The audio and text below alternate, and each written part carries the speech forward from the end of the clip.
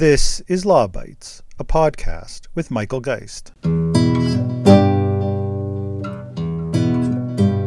curious, why are we committed to extending the copyright term for 20 years? Is this something that we put on the table, or is this something that we accepted because the totality of the agreement?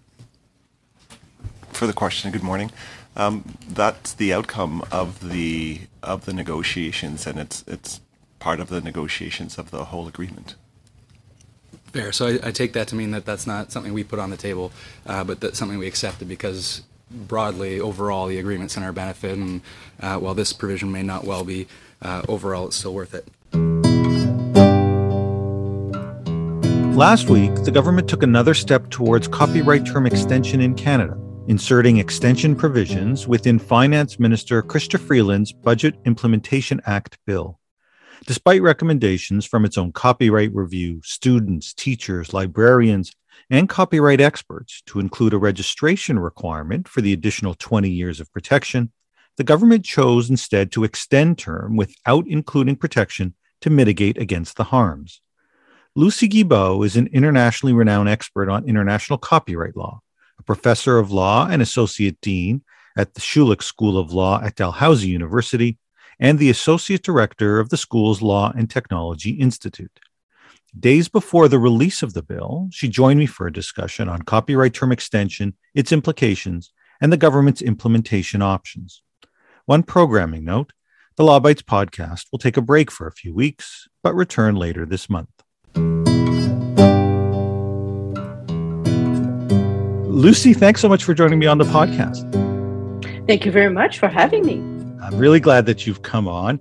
As you know, Deputy Prime Minister and Finance Minister Chrystia Freeland recently tabled Budget 2022, and buried towards the very back of Annex 3, the very end, no other discussion, was an announcement that Canada would introduce copyright term extension, extending the term of copyright from life of the author plus an additional 50 years to life plus 70. And we know that the move comes in response to a trade agreement with the United States and Mexico, but certainly is not without some controversy and opposition. In fact, on this podcast, I've had Jennifer Jenkins from Duke talking about the implications of term extension. Paul Held came on some time ago to talk about some of his research. So it's an area that we've canvassed before, but given that it's now very much on the table, I'm really grateful that you've come on to talk a bit about it. You've worked in international intellectual property for decades. You've quite literally written many books that touch on these issues, but can we kind of start from the beginning in a sense? Let's start the conversation with a bit of copyright term 101 for those who are new to the issue. You know, what's the international standard? Where does this pressure to extend come from? Thank you. Yes, well, the international standard is in the Berne Convention.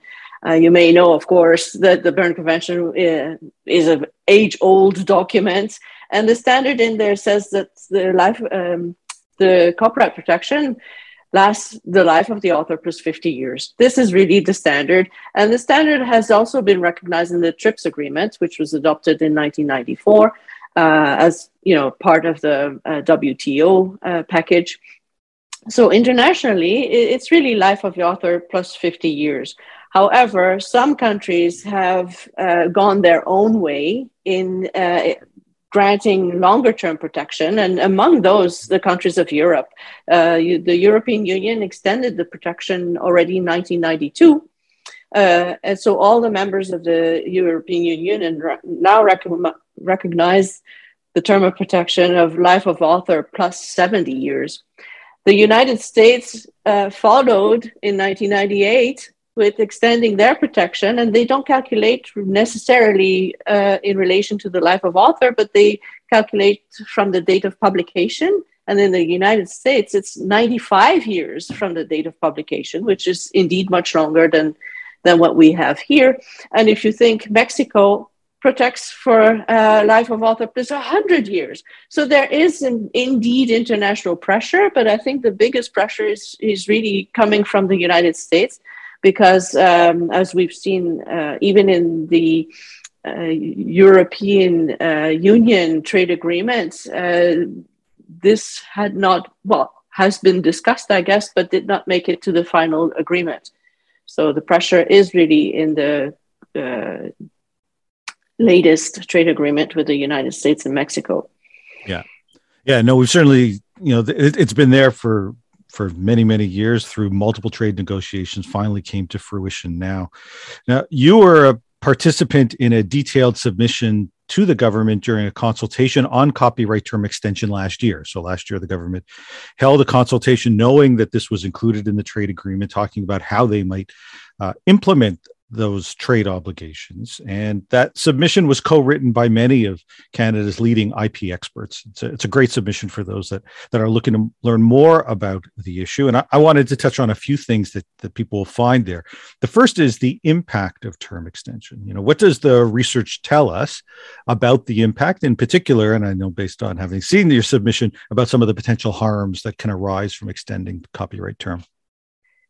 Yes. When you think of extending term, the counterpart is that you delay works becoming public domain works. So you're being essentially creating a lag in the time that a work will become public domain. So the research tells us that the extra protection that is granted through extension does not generate necessarily increased access or increased publication of works.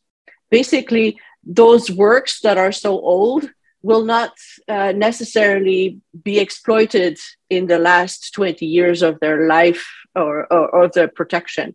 On the other hand, if they do go into the public domain, other parties than the rights holders usually have an interest in accessing and exploiting those works, and for a much cheaper price. So empirical research done in Australia by legal scholars and other research have shown that there's this discrepancy in really access to works, that extending the protection does not increase the access.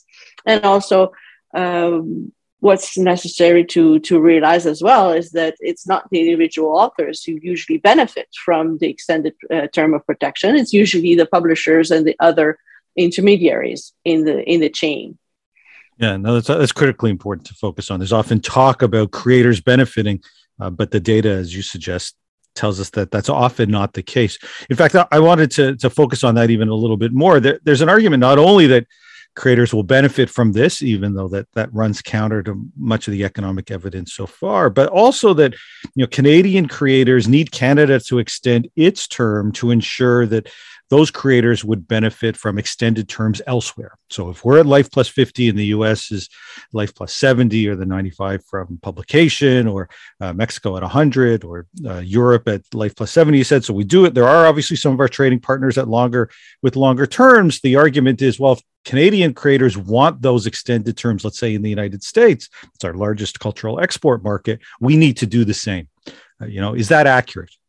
Or is it in fact an overstatement of what the reality is in terms of the kind of protection Canadian creators get once their works are found elsewhere? To me, it's not even an overstatement. It's a false statement, because when you look at the United States Copyright Act, there's no difference being made between foreign works or domestic works. That means that there's a single term of protection given to all works exploited in the United States. So therefore, Canadian works will be protected the same way in the United States for the same duration of protection. So the falsity to me is it's really the foreigners who would benefit more of having this extension of term than our Canadian authors elsewhere. So, of course, the Berne Convention does have this shorter term rule, which states that contracting parties may recognize in the legislation that a foreign work will be protected only for the duration of the protection in the country of origin. But this is an optional provision in the Berne Convention. The United States has not implemented it. Mexico has not implemented it, but Europe has. So from the perspective of the Canadian author, extending the term of protection might be interesting in Europe, but it makes absolutely no difference in the United States or Mexico.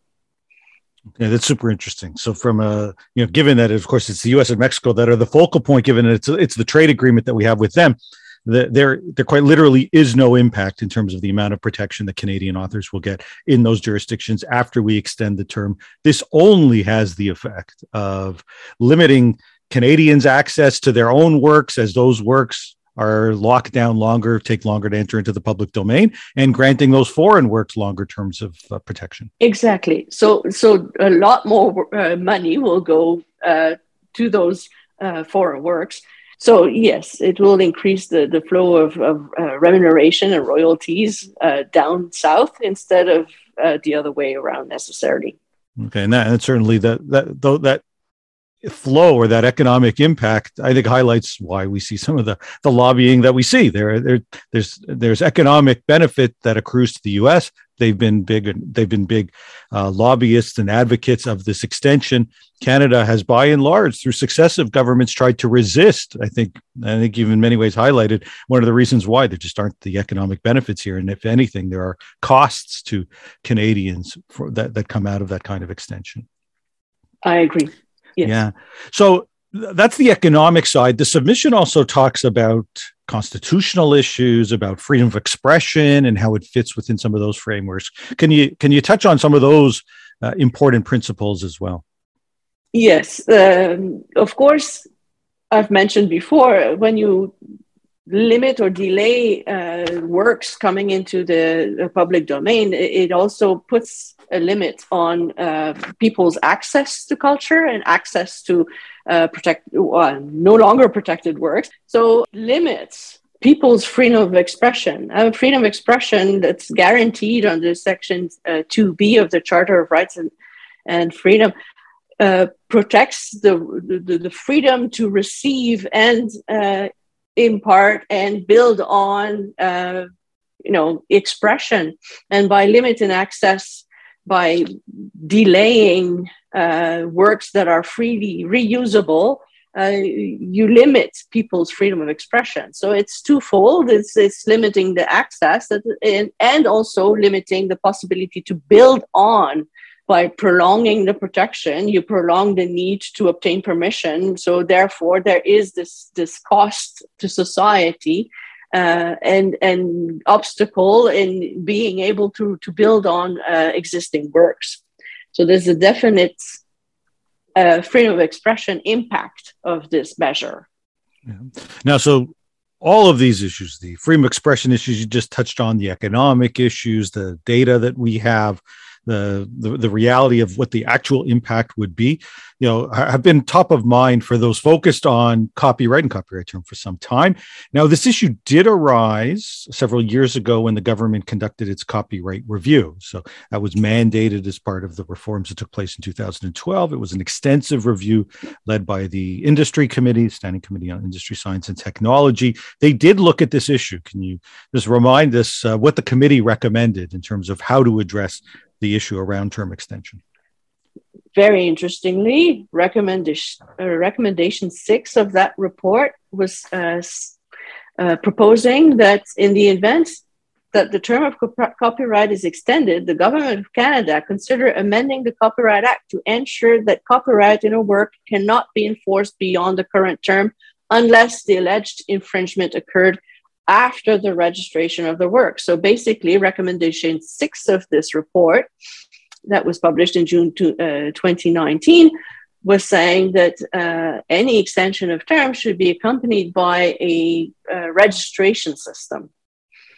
Okay, that's really interesting. Can you unpack a little bit what a registration system might look like? I know I've been an advocate. There's been a lot of other people who have met, frankly, many of the IP scholars from across the country have been advocating for our registration system. How does that work? And how does that work, especially for those that are unfamiliar with the issue around formalities that typically says that you can't require registration? How does registration for this extra 20 years fit within all of that? The rule set by the Berne Convention is that it does indeed prohibit formalities for the existence and exercise of rights protected under the Berne Convention. Now, if you remember the standard that I mentioned, the standard is really the life of author plus 50 years after the author's death. So you cannot impose a registration obligation for that period of time, but there's certainly no obstacle at all for imposing a registration system for the additional 20 years that fall outside of that standard. So Canada already has a system of voluntary registration. The system is set up, has existed for decades and decades. It would be a small administrative step to take to ask that anyone who wants to exercise and enforce their rights on the additional 20 years after the life of the author plus 50 years, that they would register their rights at the CIPO using the same form that has been existing for decades. And it would not be covered by the international prohibition on formalities because it's for that portion of time that is beyond the international standard. So it would be an easy thing to implement. And, internationally, it's also not unheard of because the United States, for example, also has a registration system. And, litigants benefit from registering their works because they get statutory damages, attorney's fees and costs to which they would not be eligible without registration. There is precedent worldwide for registration, especially for that portion that falls outside of the scope of the Berne Convention. Okay. I'm so glad that you clarified that. I have occasionally heard some try to suggest, and the government hints at it even in the consultation they did, that somehow registration, while even though recommended by the committee studying the issue, somehow is offside. And it's quite clear that that's just not the case. It is consistent with the international law. It's adopted by others. We already have a registration system in place. And it does strike me that one of the real benefits here is that those rights holders that want to have that additional protection get it with practically no effort whatsoever. But then the vast majority of work, or many works that are set to come into the public domain, which may not have commercial value anymore, but have historical importance or otherwise, those, assuming there's no effort to register and extend, will actually fall into the public domain. It's a really, I think, interesting and important and creative risk mitigation or harm mitigation strategy in terms of dealing with term extension. Absolutely. And a registration system would have also the collateral benefit that it would eliminate, to a certain extent, the whole issue of orphan works. You may know that orphan works are works that are still protected by copyright, but the rights owner of which you can either not identify or locate. Now, libraries and museums worldwide have collections full of orphan works. And the problem is indeed in identifying and locating those authors to ask permission to digitize or to exploit the collection. Now, a registration system for the last additional section of, those 20 years of protection that are added would mitigate the orphan works problem and would enable all, users or libraries or all the holder of collections to be able to digitize and to make that wealth of works accessible to the public. So there are benefits that go beyond preservation of the public domain here. There's the actual ability to use works that right now, education institutions, those seeking to digitize, may feel represent some legal risks because they're unsure as to whether or not where the copyright owner is, whether they have the necessary permissions. This actually helps address some of those issues as well, which further, I take it, if you're enhancing the likelihood of digitization, you're actually further enhancing access to Canadian culture and works by moving forward with this kind of system. Exactly. Yeah. Yes. So despite all of that, we end the submission. We now have Minister Freeland saying that there is going to be this extension. We're not sure as we record this precisely how they're going to do so, other than by knowing that by having put it in the budget, where quite frankly it does not belong, and the Liberals, when they were in opposition, said that they were going to put an end to this kind of practice of jamming in various provisions that have nothing to do with the budget. And so I think there's a whole nother conversation there about the propriety of doing this. But if we deal with the reality, it's there. It is in the budget. The implementation is likely to come as part of a budget implementation act that will be introduced in the weeks ahead.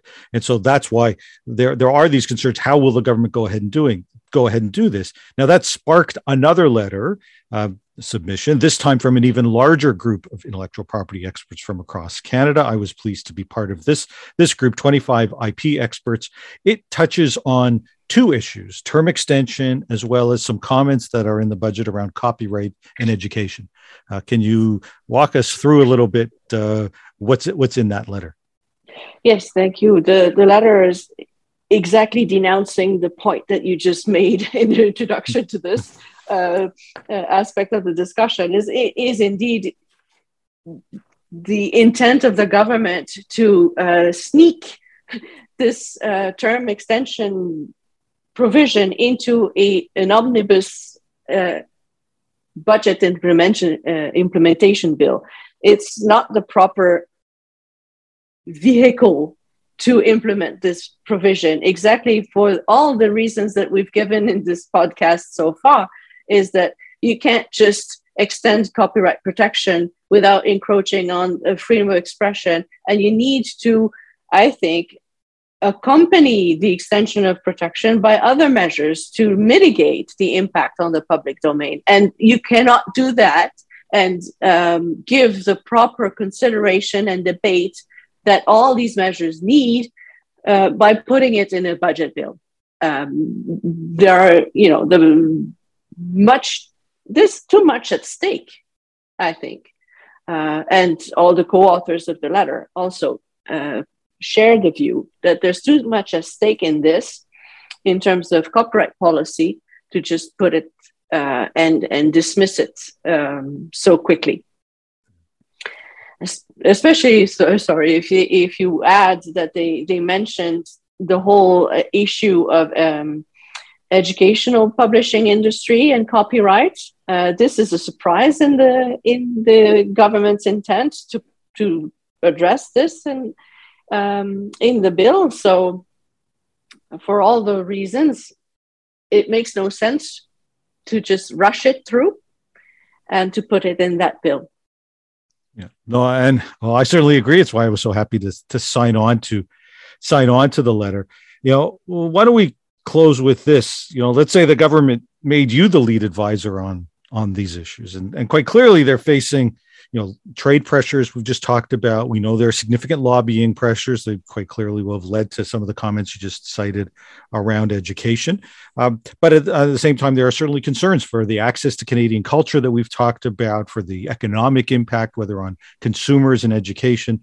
You have thoughts on how the government ought to be navigating some of these issues, particularly around term extension, but touch on some of these other copyright issues that are now front and center more broadly as well, if you like. Well, if I were a lead advisor, I would certainly advise not to sneak the issue into a budget bill and to take the time necessary to deal with all the matters and conduct proper consultations among all stakeholders. The court battle in York versus Access Copyright, for example, considered only certain aspects of the educational use issues and not all. And everything would need to be on the table and discussed and supported by proper, reliable, verifiable, empirical evidence about the practices in educational institutions with copyrighted works. And the same also for copyright term extension. We've discussed a number of measures that should be taken here to complement the extension of term. Now we're bound by treaty with the US and Mexico to implement this, but we're we're still free to decide how we will implement the term extension and whether we will have measures to complement it. And certainly, I think that the registration system is a serious option that we should absolutely consider for the last portion of the 20 years. And this should be discussed among all stakeholders. And it would be easy to implement because we have already the administrative support and registry existing. So if I was the lead advisor, yes, I would take the time and I would properly consult and listen and try to implement a balanced result. Let's hope at a minimum that the government is listening, because the notion that that experts from across the country are sounding the alarm and saying we've got real concerns, both in terms of a process perspective, but also from in terms of some of the outcomes. And we know that governments for decades have had some of those same kinds of concerns. And yet here we are with the government potentially moving forward without having listened to the experts, without having followed the evidence, is, I think, for many deeply, deeply troubling. Lucie, thanks so much for joining me on the podcast. Thank you for having me. That's the Law Bytes podcast for this week. If you have comments, suggestions, or other feedback, write to lawbytes@pobox.com. Follow the podcast on Twitter @LawBytesPod or Michael Geist @mgeist. You can download the latest episodes from my website at michaelgeist.ca or subscribe via RSS at Apple Podcast, Google, or Spotify. The Law Bytes podcast is produced by Gerardo Lebron Laboy. Music by the Laboy brothers, Gerardo and Jose Lebron Laboy. Credit information for the clips featured in this podcast can be found in the show notes for this episode at michaelgeist.ca. I'm Michael Geist. Thanks for listening, and see you next time.